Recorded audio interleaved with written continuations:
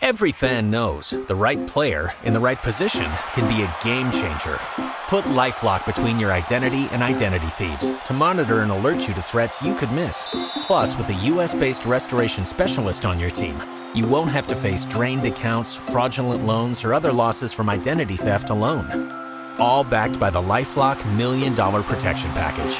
Change the game on identity theft. Save up to 25% your first year at LifeLock.com/aware. This is the Blue Moon Podcast. Coming up, we've got all the news and views from Manchester City's week. Get involved with the debate by tweeting at Blue Moon Podcast and check out exclusive interviews on bluemoonpodcast.com. It's your club and this is your show. 3 games to go and Manchester City have the slight advantage in the Premier League with all things equal at this stage. 2 huge hurdles have been cleared this week as Pep Guardiola's side emerged victorious against Tottenham and in a very tense Manchester derby. So now it's on to what will no doubt be another nervy game, this time with Burnley. On today's Blue Moon Podcast, we'll be looking at the mental strength City have shown to bounce back from the manner of the Champions League exit to Spurs. We'll also be hearing from former City striker Nicolas Anelka and ex-City midfielder Eyal Berkovic. Plus we'll preview that trip to Turf Moor. Get your questions sent in for next week's Ask the Panel by tweeting at Blue Moon Podcast or emailing through the website bluemoonpodcast.com. I'm your host David Mooney and I'm joined in the studio by 2 of the biggest Berts you can find. Gaz? What was that? Where have you just pulled that from? Wasn't expecting that at all. And setting the tone there, Casey, how are you doing? I have no idea what to do now. Yeah, I'm all right. Yeah. So what is that? Is it like a... It's a party blower. Excellent. I think we need to be very wary of shocking me while I've got headphones on like that again. But you know, here we go. Yeah. So title race then. Everything's looking hunky dory these days. Yeah. Couldn't have gone any better, could it? It's funny, like people are saying we're definite favourites now. I mean, if we end up winning the last 3 games, how many is that in a row? 17. I'd say it's 14 now. So yeah.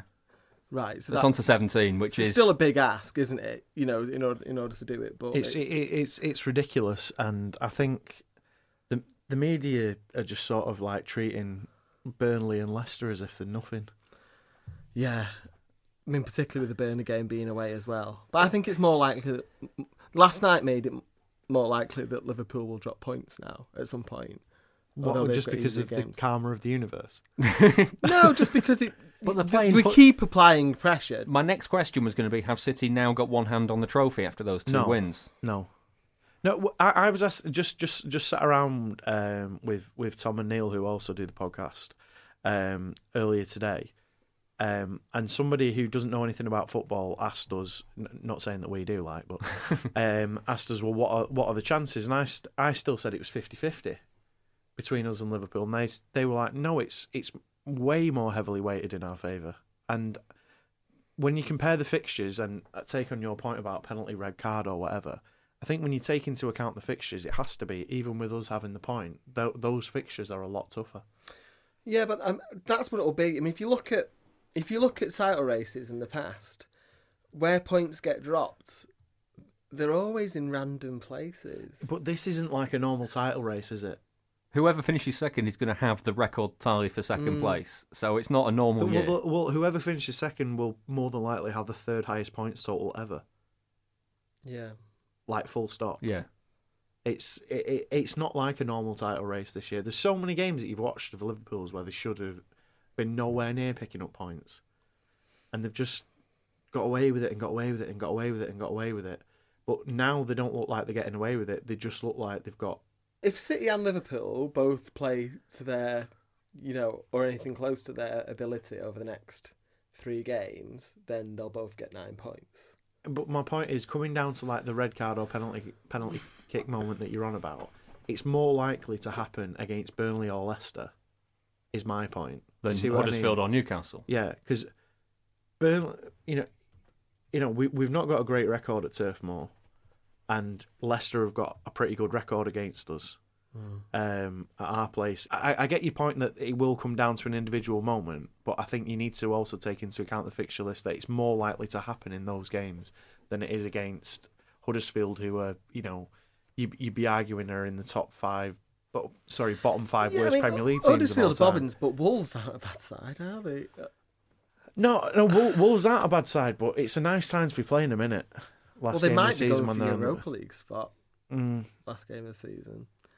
So, but isn't that all nonsense anyway about teams fighting for something? It's not true that they're more likely to get a result that's sort of bared out. No, yeah, because generally it's more like if they had the FA Cup final, I'd be more worried that they wouldn't turn up. But I think because they've not got that as a distraction, I think there is a better potential of Wolves actually doing something in the last game of the season. Well, looking at the last week then, Spurs and United, how tense were those two games, Gaz? Spurs one was tense. And I remember jumping around my room last night when we scored against United, but that was probably more the sort of context of it being a derby as well. But the Spurs one was incredibly tense for the last half an hour.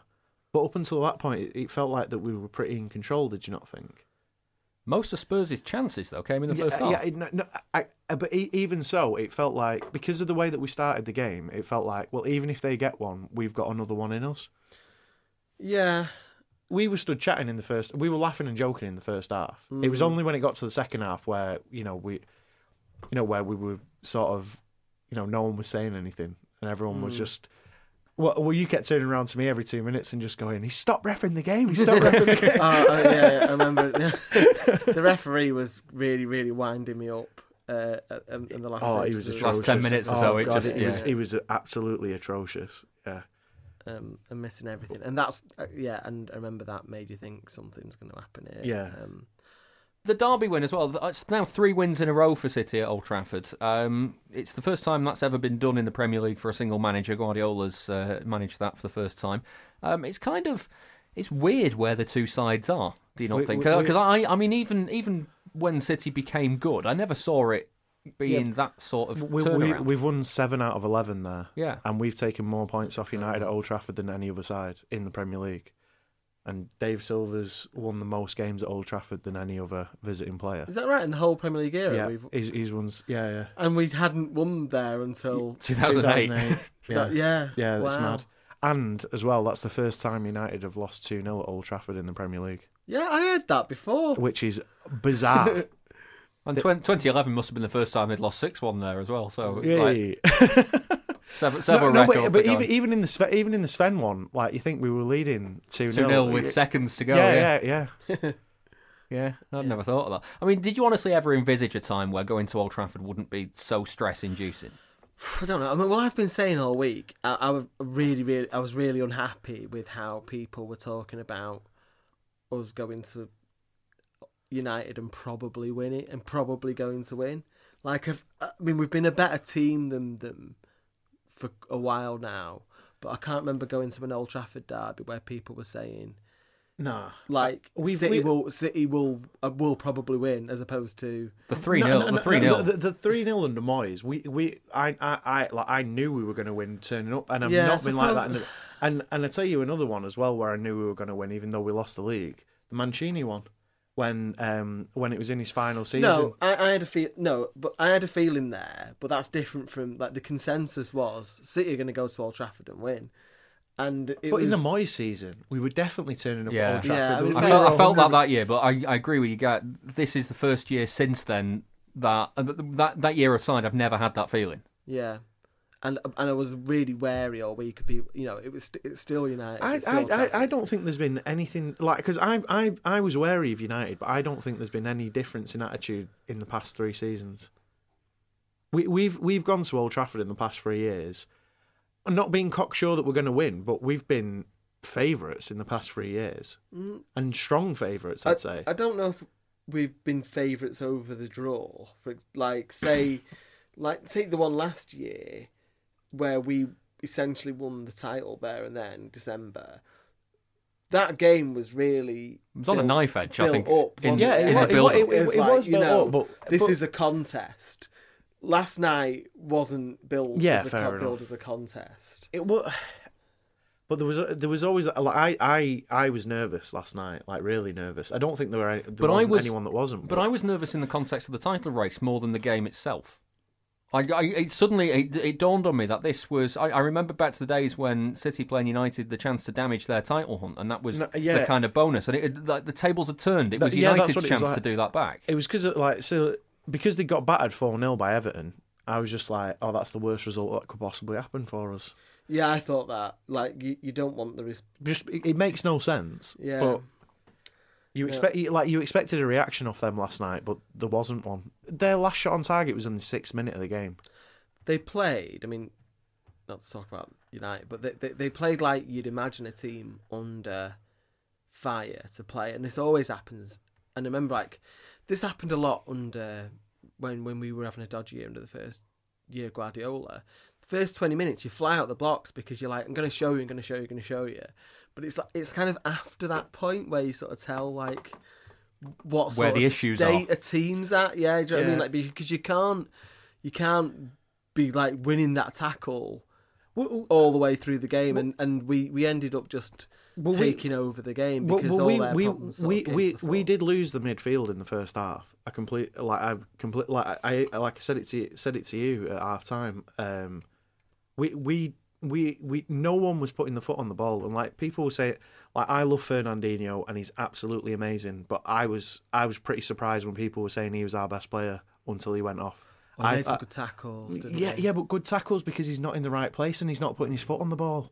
I genuinely didn't think Fernandinho was anywhere near his normal level last night, and I think he needed to be. It was either Gundogan needed to be taken off because he was completely ineffective next to Fernandinho, or Fernandinho needed coming off anyway because no one was putting the foot on the ball in midfield. Fernandinho tackling, defensive organisation, that clearance in the first, that all absolutely brilliant. I'm not taking that away from him, but there's so much more to Fernandinho that he wasn't showing us yesterday. We were saying, weren't we? But we couldn't get Bernardo into the game because he wasn't playing in midfield, and the conversation I was having, like, not just with yourself, not all of us, other friends over WhatsApp was like, when's he gonna do it? When's he gonna move him inside? Yeah, or more to the point, when's he gonna make this positive change? Yeah, and everyone thought it would be Gundogan coming off probably, then you make the positive change. But you made a great point at half time. You just said, I don't know exactly what he's going to do, but he's going to outthink Solskjaer here. That's literally what you said word for word at half time, and you were dead right. But it was kind of forced as well, wasn't it? But the good thing is, the really good thing he did is when Fernandinho got that knock, he thought, right, I'm going to take this opportunity now. And you can even see Fernandinho didn't really want to come off, did he? And it's not like Guardiola to make that sort of change. Yeah, it's quite rare. Well. Yeah, it's quite rare for him to make early changes. Well, I don't think he wanted to spend a few, because the game was that kind of game. He didn't want to sort of spend a few minutes without him off the pitch as well, did he? It was like, right, make the change now, and that brought Bernardo into the middle, and then after that point we were just. Bernardo's he's just incredible. I was going to ask about him because I mean he scored the opening goal. He has been one of City's key players this season. There's no doubt about it. He's been absolutely unbelievable, and like his first half last night, by his incredibly high standards, wasn't particularly great. But then in the second half, he just turned it on. And the thing with Bernardo as well, he looks like he should be slow, and he picks the ball up, and it's just like somebody's just put a motorboat on the back of him, and he just tears off. And I think that's half of nobody that technically good should also be that fast, because it's just not fair. Like, he's absolutely incredible the way that he can just sort of nip it past people, and he's for a little bloke, he's really strong, and he just doesn't. He very, very rarely loses the ball, and I just thought, like, I was obviously your initial reaction when Bernardo scored was like, relief. Yes, get in there, go mad. But like, then you follow that up with, oh, I'm glad it was him.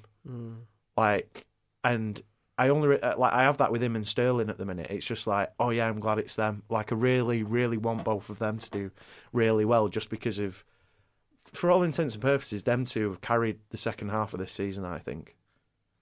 Let's talk about Gundogan as well, because as soon as he was put into that anchoring role, we saw a completely different version of him, didn't we, Gaz?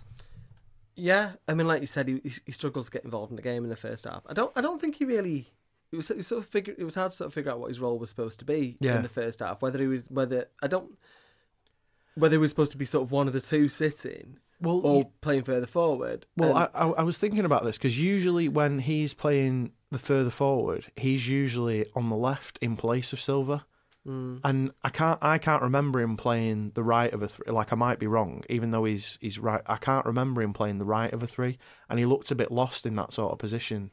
At least, and sort of Fernandinho was kind of getting in his way a bit. Yeah. Well, to be fair to them both, they were kind of getting in each other's way a bit, playing out in that first half, and he was much better. In he's like, it's funny, isn't it? I mean, like, for the past 3 years, people have been talking about Fernandinho's replacement, and I know Gundogan's going at 28 or whatever, but like, I think you're not going to get anyone better than him. Yeah. Really, they're probably going to lose him as well. He's going in the summer, isn't he? Do you think? Yeah. Well, he's only got 1 year left. No, on his contract, that, but I just wonder for like whatever fee you'd get for him.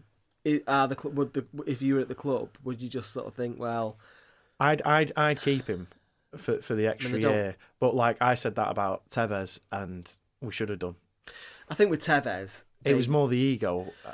I think they really had to take things quite far to get Tevez to stay for 1 more year, and I think there was just an understanding from absolutely everyone involved. Never going to happen. Yeah, this is the last year. Yeah, but it was because it'd only been Eyal twice. Yeah, but even at the time, like 10 million for him was ridiculous at the time. No, but I think there was just a gentleman's agreement between everyone there. But like what realistically are you going to get for Gundogan with a year left on his contract? 20 million. Well, that's it. I mean, I don't run the figures because his wages as well taken into account, and somebody will be looking at it on a spreadsheet. But if it was those kind of figures, you'd say, yeah, just keep him. Yeah. Or and in that time, try and get him to sign a contract extension because you know, like you say, you're probably not going to get anybody better for the role. Yeah. But I just think he's gone, which is a great shame because I think he's been one of our best players over the past couple of months. I think he's been like all season he's been absolutely brilliant. Yeah. Right, well, this is what Pep Guardiola had to say after the derby against United. He starts being asked about the injury to Fernandinho. Fernandinho was in the half-time a little problems in both legs, in muscular. He played the second half and we fell down. I thought was not ready to continue, and that's why I make substitute. I thought in the half-time, put Leroy maybe later. It was a little bit in advance, but the way he came in was incredible. Gundogan in that position give us our game quicker, and Leroy, attacking by line is a special player. So I'm so demanding to him, and sometimes I like to be critical on him because we know his potential, and we want to help him to be more consistent in his game, not just in his actions with the ball without to. And today was so good. He played in a high level. After last week's Champions League disappointment, how worried were you about the 2 games that followed so quickly, Tottenham and Manchester United? I think that is the most difficult and most nice and most incredible detail for these players. So you cannot imagine not frustration, because of course Tottenham deserve all my respects and credit, but how tough will be for all of us, go out for this beautiful competition like Champions League when we felt it was there. For one hand not given, for 1 inch, it was really, really tough. And after 3 days later, we have Tottenham at home, and it was not the best performance, but the way, with the sunshine, with the incredible warmth in the pitch, to play to stay alive in the Premier League when Tottenham didn't play for almost anything because they are going to qualify for the Champions League. The pressure we felt, how we react, that is sometimes more important than all the other things you can read or you can write or you can say. So, and also after come here, our neighbours United, the more prestigious team in England, the last 20, 30 years, and for the 3rd time in a row winning, and especially today with a lot of pressure that we had, because we know if we lose nothing. It's incredible mentality, the strength, and every single action, do it, to commit what they have to do, what we speak, what we're training. So it's fantastic. So I think Manchester City has to be so proud for these players, so proud. So we can go with the heads up everywhere, and that's why our fans are support us at the game against Champions League against against Tottenham, and even the defeat that 3 days later support more than the date of the Champions League. That's happened because they know we don't lie. We know we are honest in our way to play, and that's why they are satisfied for the teams or for the players they have it right now. So it's good. For a pledge of $2 a month, you can hear our weekly bonus show on a wide range of City topics. There's more details on patreon.com/Blue Moon Podcast. Pep Guardiola speaking after the derby there. It was interesting to hear what he had to say about Leroy Sane and that kind of admission that he'd been a bit heavy-handed with him. I think he has been. Don't get me wrong. I've been a critic of Sane probably more than most this year, in terms of what he hasn't been offering, and in certain games he's looked disinterested. But in terms of pure talent, it's just unbelievable. He's on his day, he's unstoppable, and that his pace is a completely different pace to Bernardo and Raheem. It's just another level, because the way that he sort of elegantly opens his stride, it just absolutely terrifies defenders, and the way that he can stop. And I think goals like that he scored last night, fair enough, mistake or whatever. But I don't think many other players get in that position from there that can strike a ball like that. And I think that sort of threat, bearing in mind obviously Pep's a genius and where we are in the league, I do think it is a little bit weird that we've not utilised a weapon like that anywhere near as much as we should have done this season. I was going to say, have you been surprised at how little he's started recently? Yeah, I mean, a lot of people, myself included, sort of thought that Sane, you look at him and you think, one season, he's going to be have a 40-goal ridiculous season. And, last year he was Young Player of the Year in the first team pretty much every week, and it was all sort of set up for it to be this year. And he's gone backwards in terms of his, not in terms of his sort of profile in the team and such, and that shouldn't really have happened. And it's a bit odd, isn't it, how there's been a bit of there's a bit of hysteria you get. I mean, a lot of it's quite disingenuous about Foden and how he's handled him, and you think, well, he's handled him about right for an 18-year-old. The one who probably should be further along in his development now is Sane, given he had a year to warm up, then he had a year in the first team, and then now he's gone backwards. And you wonder where he got. I mean, you also get, you're talking about players who are going to go. You always get a feeling is he? I think it does always seem that he's not going to hang around. And as much as I'm sure with most modern footballers these days, playing time isn't one of the main factors. The fact that he's not played has not helped the situation at all. No. I don't think. And there's been plenty of games recently where, I mean, Bernardo's been having a good game out wide, but I don't think you get any more of him out wide. I think you get all the benefits of him still in midfield, and he's chosen to play him out wide and play other people in midfield. But it's the fact as well that you've had a season where De Bruyne has been pretty much injured for the whole of it. You've had an opportunity there to have Bernardo in the middle with Sane out wide, and it just hasn't really been an option that Guardiola's picked. Well, it's David Silva's the best player that's ever played for us, but there's been a lot of games where he's looked leggy and tired, and you think, put Bernardo in the middle and put Sane on the wing. It doesn't seem that difficult, and it seems like he's not playing him out of stubbornness at times. But hey, I mean, they are top of the league, so exactly, and he is clearly a genius. But I think it's because when it's decisions like that, and you think maybe it'll affect the team longer term, that's what fans are taking into account. And plus, even just from a pure enjoyment point of view, who doesn't want to watch Leroy Sane? He's absolutely beautiful to watch, and it's a shame he's not played more. And I hope we get a contract extension and that he gets minimum 30 starts next season. Well, I was going to ask about the contract situation, because you kind of get the impression this last kind of half season isn't going to help that. No, and I don't. As I said, I've sort of gone over it. I don't know why he's not playing more. And don't get me wrong, he clearly isn't doing what he's told on the pitch at times, and I can completely understand that. but at the same time, it's not nowhere near warrants the level of behaviour that he's receiving, I don't think. Yeah, because like, I mean, I don't think Mahrez has done anywhere near as badly as some people make out, but like he seems to have got a lot of the same opportunities, more opportunities, hasn't he? When anything you can level at Sane this year, you could probably level at Mahrez quite easily as well.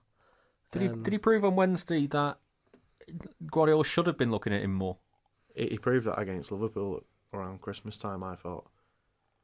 Like, I don't think the goal he scores against Liverpool, no other player in our squad scores that. I don't know, if you look at it holistically, so he's been out of favour since Christmas, in which time, unless we would have beaten Newcastle had he played. I know what you mean, yeah. You know, because I don't think Sane not being in the team led to us losing against... Maybe, do you know what? Maybe at... in fact, no, the White Lane or whatever it's called, Tottenham Stadium, he should have been in that team, shouldn't he? You mean in the home in the away leg in the first game? That's yeah, the definitely. Game he probably should have played in. Yeah, but apart from that, if you look at things holistically and think should he have handled him better, it's like, well, couldn't have really have gone much better since he's been out of favour. So I think the season as a whole hasn't, and obviously you don't really, you don't want to be, you don't want to be questioning Pep considering the position that he's in. But at the end of the day, as a fan, you're thinking, like I say, you're also thinking about next season, and do you want Sane to stay? Like I quantified before, it's not the be-all and end-all these days for footballers, whether they're playing or not. But for the sake of losing Leroy Sane, in a lot of those games that we've won, we would have still won them if Sane was in the team as well. Like, it's not like if Sane had started it instead of Bernardo Silva that we'd have lost, certain home games that we've played, I don't think. He's probably also been a little bit the victim of the fact that Pep's always just trying to, almost for the sake of it, just trying to change the team and evolve and tweak things a bit, and that was last year's team, wasn't it? So I think he does just want to give opponents other things to think about, doesn't he? And I suppose Sterling's kind of success on the left this season has not helped him either. Sterling's just undroppable, isn't he? Yeah. Gaz, you mentioned the Spurs first leg, the tie overall, obviously with that last minute sucker punch with the goal not being given with VAR.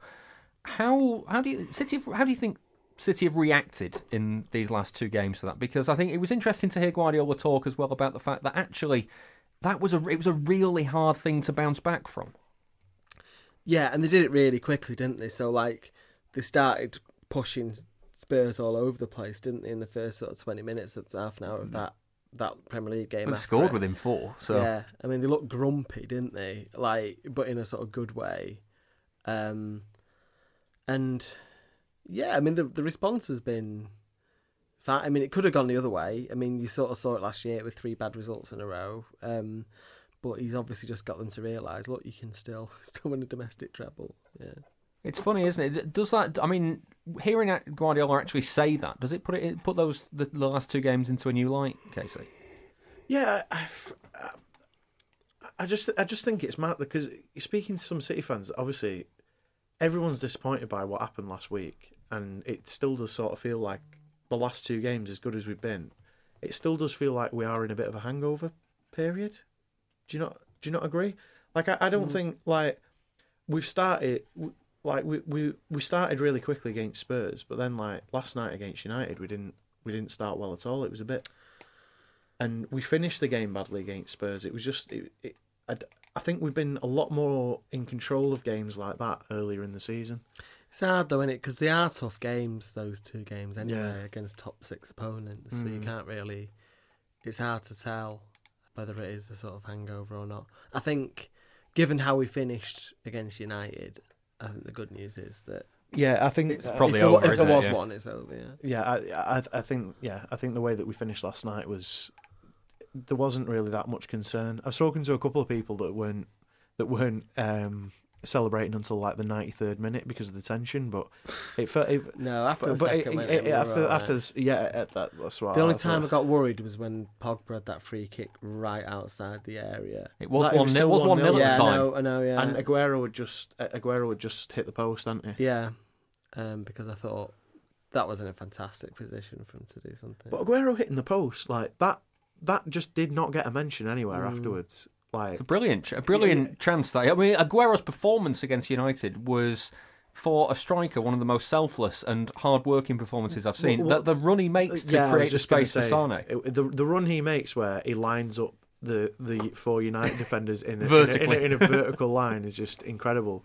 And he knows he's doing it, not getting the ball, because he's looking over. He's not, he knows what he's doing, and he's just confusing the United defence. And I don't think the Aguero of a few seasons ago would be doing that necessarily. I think he'd be give it to me because I score. I score. Yeah. Yeah. But having said that, I'm absolutely gutted that he's not scored against United in the past couple, because he only needs one more to go. One or two leading more, scorer in the derby. derbies, yeah. Is he one behind Rooney? He's one behind Rooney, yeah. Yeah. Phil Foden scored the opener against, the only goal against Spurs. It was interesting to see.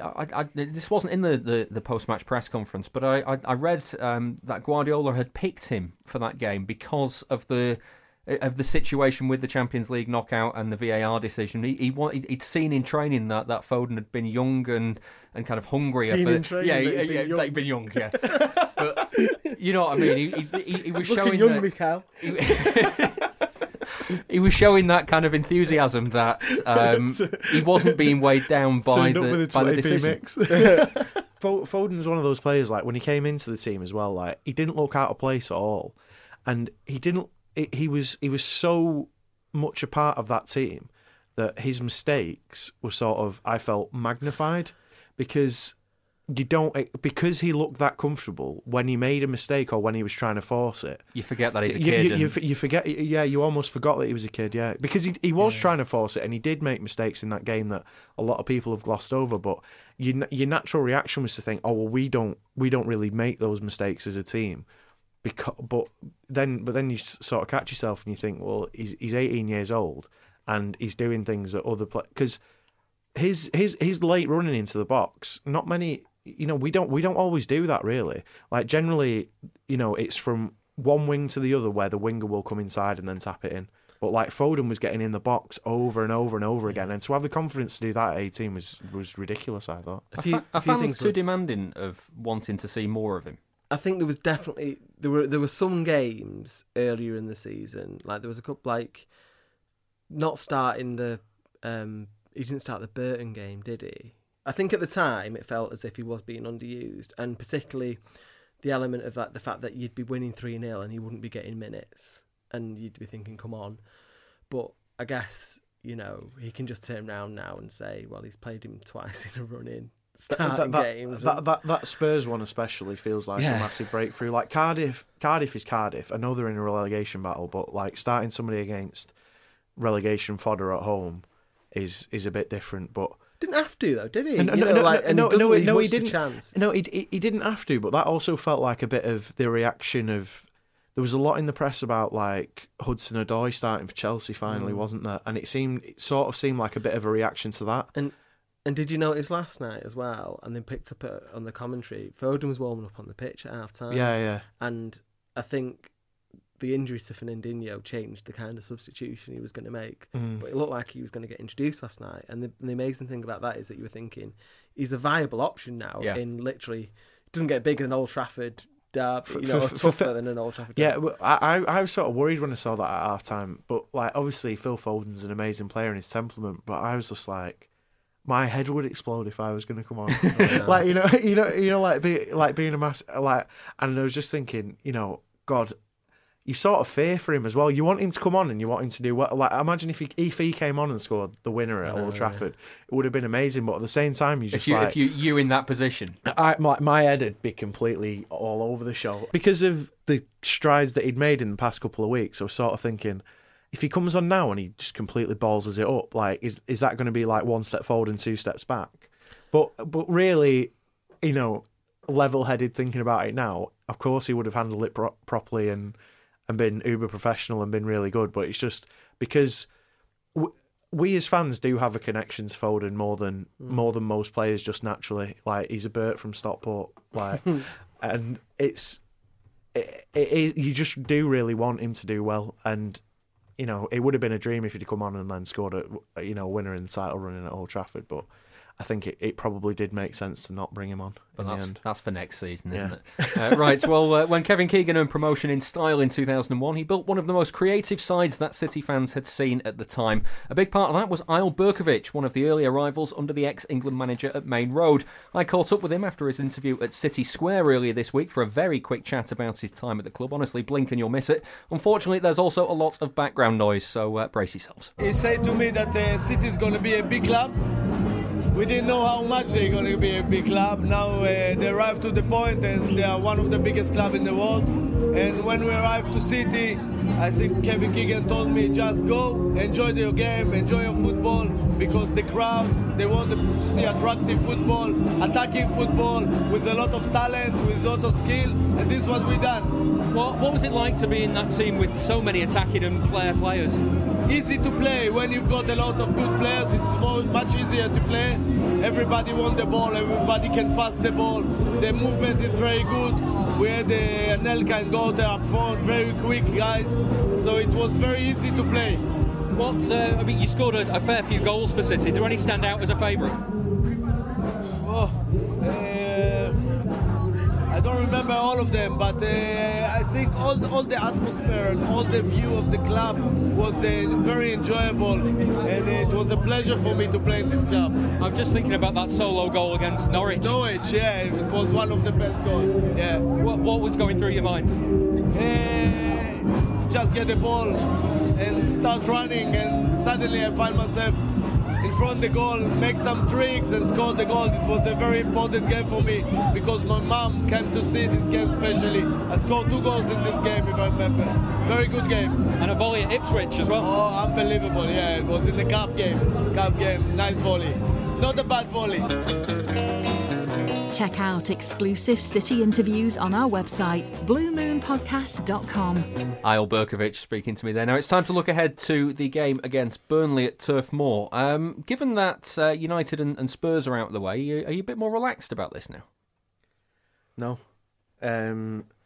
With the way that the games are going now, it is literally just, and it has been one at a time. So it was like, right, get Palace out of the way, get Spurs out of the way, get United out of the way. But now these next 2 are sort of in a chunk, and it just feels like we need to somehow get through Burnley, because it just feels like there is a tremendous banana skin there. And Sean Dyche would love nothing more than stopping us winning the league. You can just tell he's just that sort of character that would absolutely revel in the fact that he's spoiled someone else's party. And I'm really, really worried about Sunday. Well, really, I don't want to make you feel any worse, but yes, you do. Yeah, I do. You're right. But in every single one of Burnley's Premier League seasons, at some point in the season, they've beaten the reigning champions. 17-18, they beat Chelsea 3-2 at Stamford Bridge. 16-17, they beat Leicester at Turf Moor. 14-15, they beat City at Turf Moor, and then 9-10, they beat United at Turf Moor. Yeah. Actually, that makes me feel better because they can't carry on that run. I know I've just been saying it, but the Burnley, they can't carry on beating champions like that. That City team didn't travel well back at the end of Pellegrini's second season. You know, one of the champions is Leicester. There are mitigating circumstances for that run. Yeah, I don't think it means anything, does it? That it's just a bit of a freak, isn't it? That they've got a big result at some point in the season. Yeah. And we've not been that bad against Burnley recently, have we? We've gone there and I think we've gone there and won under Guardiola both. Yeah, but no, they drew last year. Do you remember the Sterling miss? Oh, yeah. And it was a battle in that first year as well. But then again, there was Claudio Bravo in goal, and it was. Didn't we score a last minute winner against Burnley? I seem to remember under Guardiola. No, the two goals in that game were some of the scrappiest goals we've seen. Yeah. I remember that, but I think we beat him 6-1 under Mancini 9 years ago, was it? Yeah. 9-10. It was Mancini's. That was when it started raining, and that was in April as well. Yeah. It was like 5-0. Yeah, it was 5-0. Yeah. And then it started pissing it down, doesn't it? I think that's the Premier League record for the quickest 3-0 lead, because they were 3-0 after like 6-7 minutes. Yeah. Surely we've broke that now, haven't we? I don't know. I think Alex Nimley got on the pitch in that game as well. He did, you're right. He did. To bring him up Second again. mention. Yeah. That's a little trailer for the Patreon. Sorry, but no. Back to the game. I don't think. I think. I'm obviously as worried as you can be with 3 games to go in a running, but they don't have a lot of quality, do they, to hurt you? And I just think we'll have a plan. Guardiola brought up a day and referenced some guy called McNeil as a danger man that I've never heard of in my life. So that's he's been doing all right recently. That's probably like my lack of knowledge like that. But for me, that Burnley team hasn't changed in about 10 years. Just seems to be the same collection of hard-working British lads.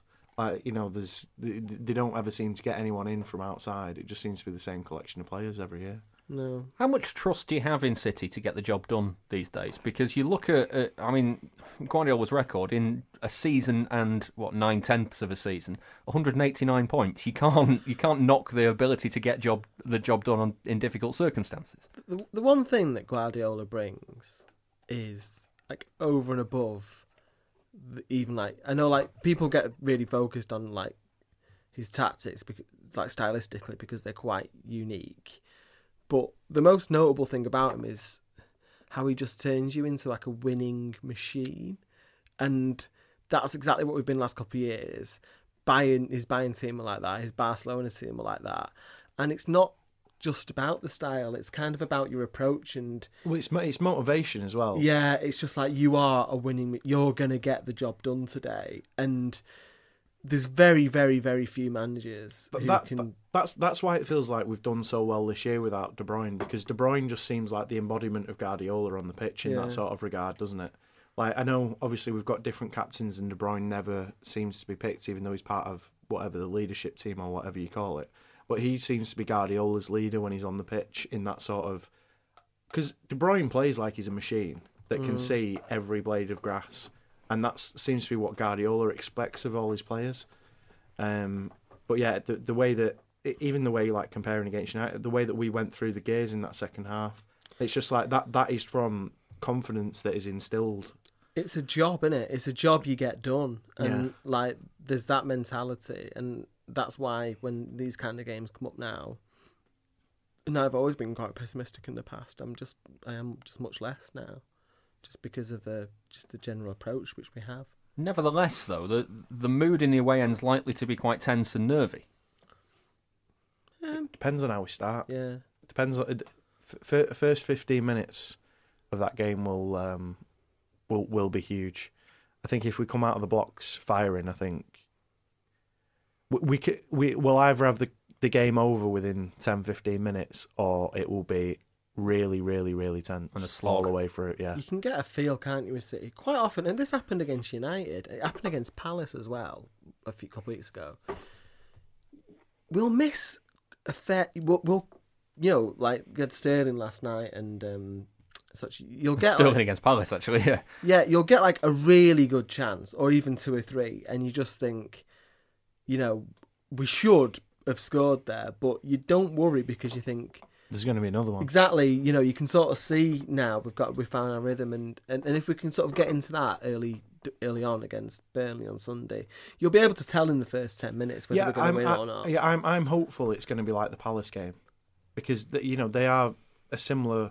I'd say Palace are slightly better, but they are a similar calibre side. It took about half an hour, didn't it, against Palace? But you could just tell. Yeah, we were just you were turning the screw, and. Yeah, you just sort of. What's your thoughts on it? I'm really nervous about it.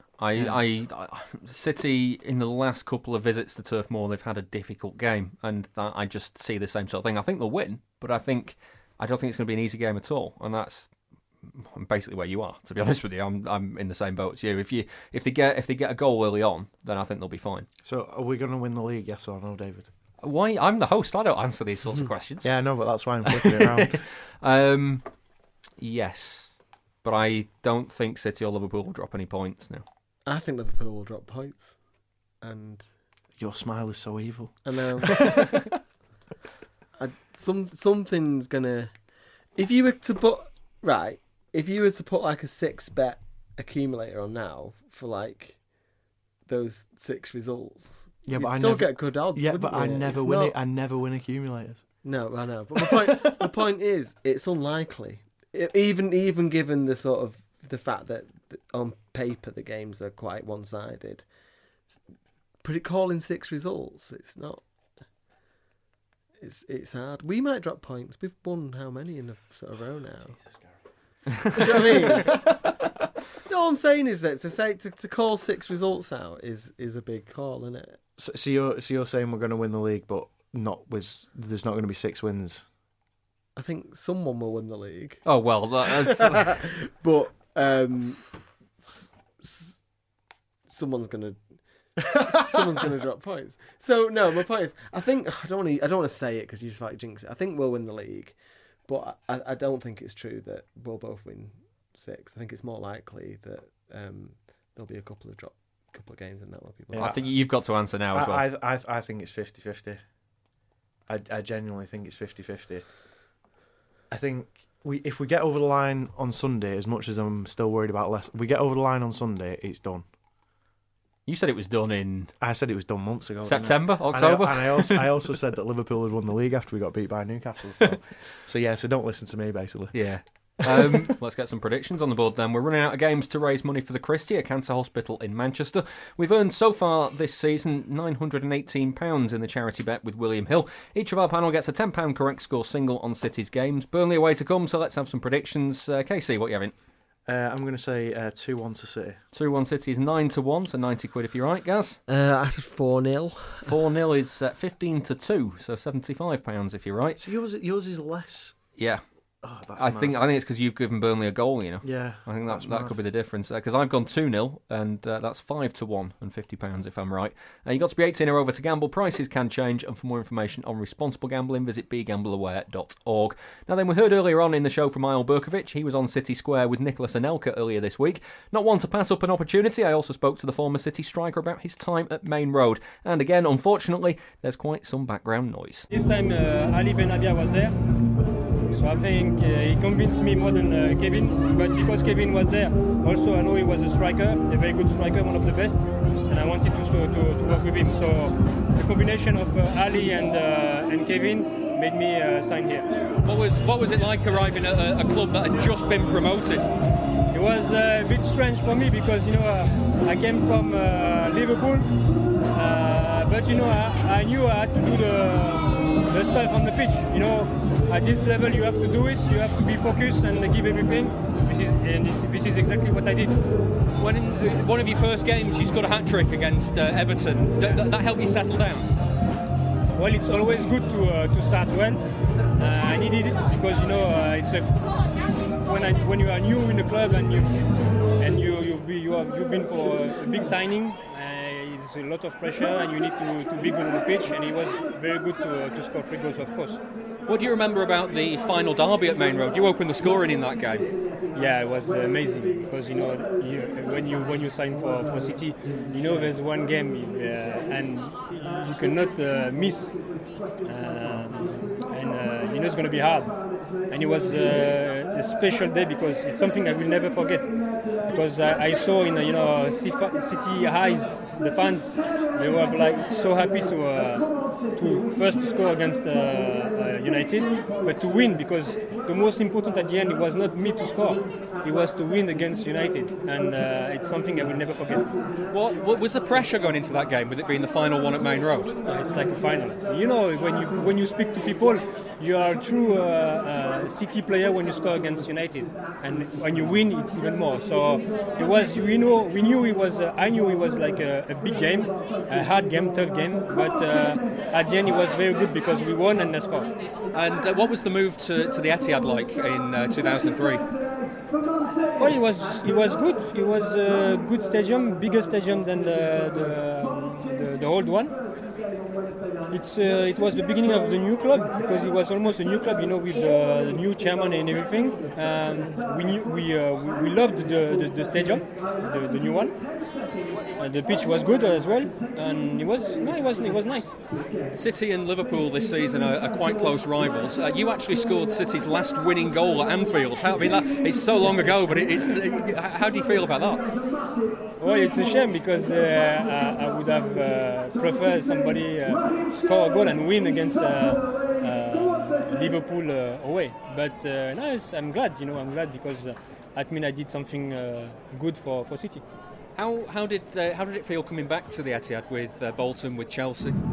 Strange, because for me it was my club, and it was strange to come back here, because I was not wearing the City shirt, and also to score against City here was a bit strange. But it's part of football player. You have to give everything for your club, and I did it in my life because I've been playing for so many teams, so I was always focusing for my team with who I played. But I will never forget City. What was Kevin Keegan like to work with? Very good. He was a striker, one of the best. And when you are a striker and you work with him, it was fantastic, because you're going to enjoy the training. And we were doing like specific stuff on for the strikers, and he was one of the best. How did the move to Fenerbahce come about? Well, I wanted to play Champions League, and this time with City, it was not happening. So that's why I decided to go and play Champions League and to play for the Turkish league, because nobody wanted to sign me in England. So I had a chance to go there, and I signed. Get involved with the debate on Twitter @BlueMoonPodcast. Nicolas and Anelka chatting to me there. Now then, it's time for Ask the Panel. Get your questions in for next week. Do it on Twitter @BlueMoonPodcast. You can email us through the website, bluemoonpodcast.com, or we've got a brand new Instagram page as well. You can message us on there, Blue Moon Podcast. Just have a search for that there. First one comes from Isabel Power on the emails. She asks, which former City manager would you have liked to have seen have a go at the job with the resources and players that Guardiola has now? I think Keegan's the obvious one. Yeah, with the ultimate checkbook manager. Yeah, result. I was just going to say Sven is the ultimate checkbook manager. Transfer, didn't he? But Sven got a league, didn't he? He won a league with Lazio. Yeah. So yeah, you'd probably pick Keegan. It'd be bloody fun either way with either of them two, though, wouldn't it? Well, your thing, you said it a few weeks ago on the show. You wanted to, at the end of that Pellegrini year, give it Keegan. Pellegrini's last year should have been given to Keegan. I still stand by that. Because it just would have been loads more enjoyable. Everyone would have known that he'd have only had a year, and we would have got miles closer to winning the league. We would have come valiantly second. Someone would have had to have found him, though, wouldn't they? Where is he? He's just disappeared. He was on beIN Sports a lot of the time. Was he? I'm pretty sure he was. Yeah. So didn't he say like he fell out all over the game or something after City and stuff like that? I think he was in his book. Yeah. I think if you give him 100 million quid to spend, Keegan give him a war chest. Yeah.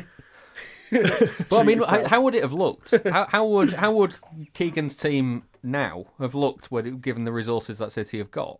I reckon he'd probably sell a couple of defenders and buy some more strikers, wouldn't he? Yeah, it wouldn't have two centre forwards in the squad, would it? It'd have 4 few or more, 5. Yeah. Well, Mancini wanted 5, didn't he? Yeah. So if Mancini was coming back and managing the team, then I don't think he wanted 5. He wanted Van Persie, didn't he? Yeah. Yeah, but we had 4. We had 4 top quality strikers. No, at the time, implicitly then yes, he wanted 5. Yeah. But yeah, God knows what it'd look like under Sven. It'd be absolutely mad. It'd be full of players you'd never heard of. No, but when he was at Lazio, he had a lot of money then, and he signed all the best players in the league, didn't he? He signed like Salas and Nedved and people like that. He signed top class players, like Conceição and people like that. But I think you just think like, what would our squad look like? It'd just be absolutely mad. We'd have twice as many players if Sven was there anyway. I'll tell you that. It's a good question.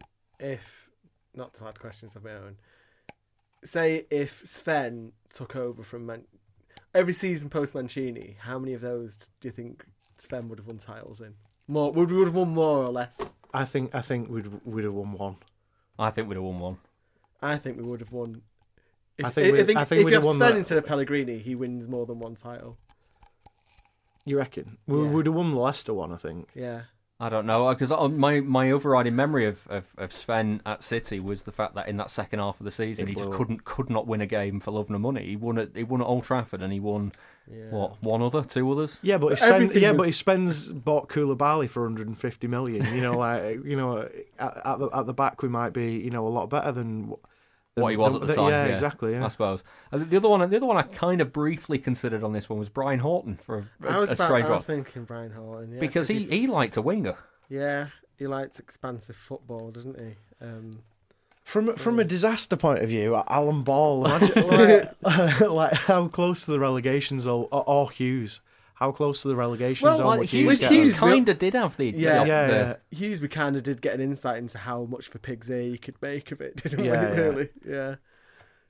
But yeah, I reckon with Alan Ball, you'd be 16th. Finally, Jonathan Graham asks on the emails, do you think Guardiola's treatment of John Stones has been a bit strange? He barely seems to get a start these days. And it's a good point. At the start of last season, Stones, his stock was pretty high. It's really weird. Like, the last... I sort of realised about 4 or 5 games ago, like, he's been back a while now, but he doesn't seem to get any starts. And it was weird because Otamendi wasn't...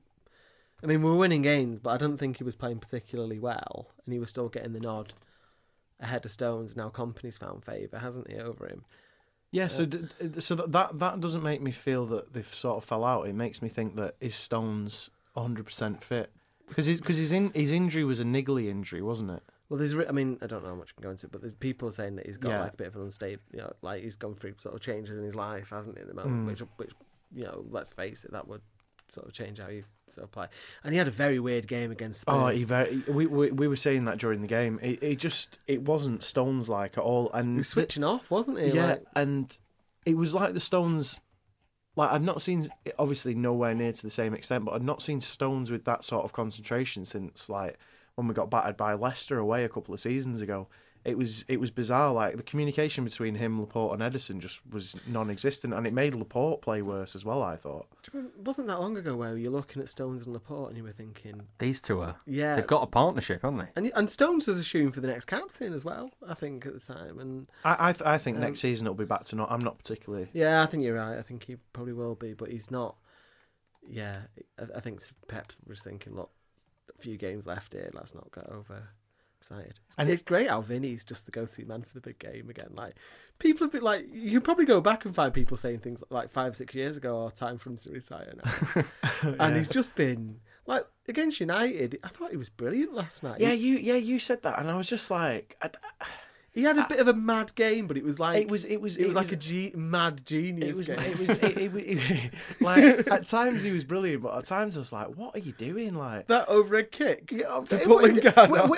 Which overhead? He did about 4 of them, but yeah, the one to put Lingard off. It worked. He got something on it, didn't he? Yeah. He no, he didn't touch that. No, he did. He did. The ball moved, a bit, Oh, but he played like an absolute mad genius last night. I know, yeah. And it was like I enjoyed it, but like like my heart was in my mouth every time it went near him last night. I just thought, what is he going? And especially after the yellow card, I was just like, what is he going to do? Yeah, but that was a great yellow card to take. Yeah. It was absolutely the right yellow card to take at that stage. No, I think the only thing I would have done slightly, I would have stood up a slight bit more to get him a bit higher on the chest. It was Fernandinho's fault, wasn't it? He sort of let it go, and so he had to make a decision quickly. I know there's questions about Stones, but can we just talk about how much we love it? Well, there's nothing finer than like seeing Kompany's hands flap about when he's doing that strut when he's walking back to his goal. Oh, the finest! There's no finer sight in football. Like the sequence of a Kompany header, and then it's fists put, and it's like arms pumping to go and celebrate. Then it's a big jump, and then everyone gets round him, and then he's the last man back in his own half, walking like 10 men. Oh, it's just absolutely glorious. Yeah, it's my favourite thing. He walks like he's wearing 2 coats, doesn't he? Yeah. Right, well, we could go on about this all day, but we'll spare you that, I think. I'm not going to lie, over Christmas I would have been mightily surprised if you'd said to me that City would have had the title defence in their own hands with 3 games to go. Such was the way it felt like it was going after a difficult December. But here we are. On next week's show, we'll be looking at the game at Turf Moor and where it leaves City's bid to become the first team to win back-to-back Premier Leagues since 2009. If you want a little bit more this week, then we're talking about the Joe Royle era at City in the bonus show for Patreon backers. That's available for people who back the podcast $2 per month on Patreon. It works out at about £1.50 each month for 4 or 5 bonus shows, plus regular blogs by me, Richard Burns, and guests as well. So go and get signed up, patreon.com/Blue Moon Podcast. Thanks to my 2 guests, Gaz. Cheers. And Casey. Very hard. I'm David Mooney, and we'll be back next week. See you then.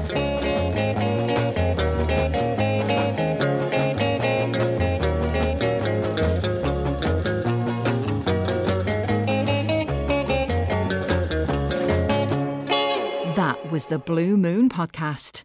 Please support the show. Patreon.com/Blue Moon Podcast.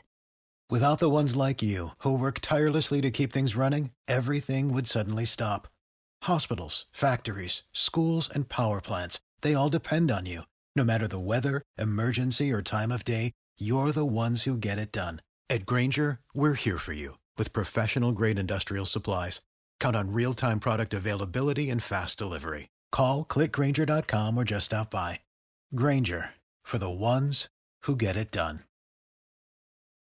Every fan knows the right player in the right position can be a game changer. Put LifeLock between your identity and identity thieves to monitor and alert you to threats you could miss.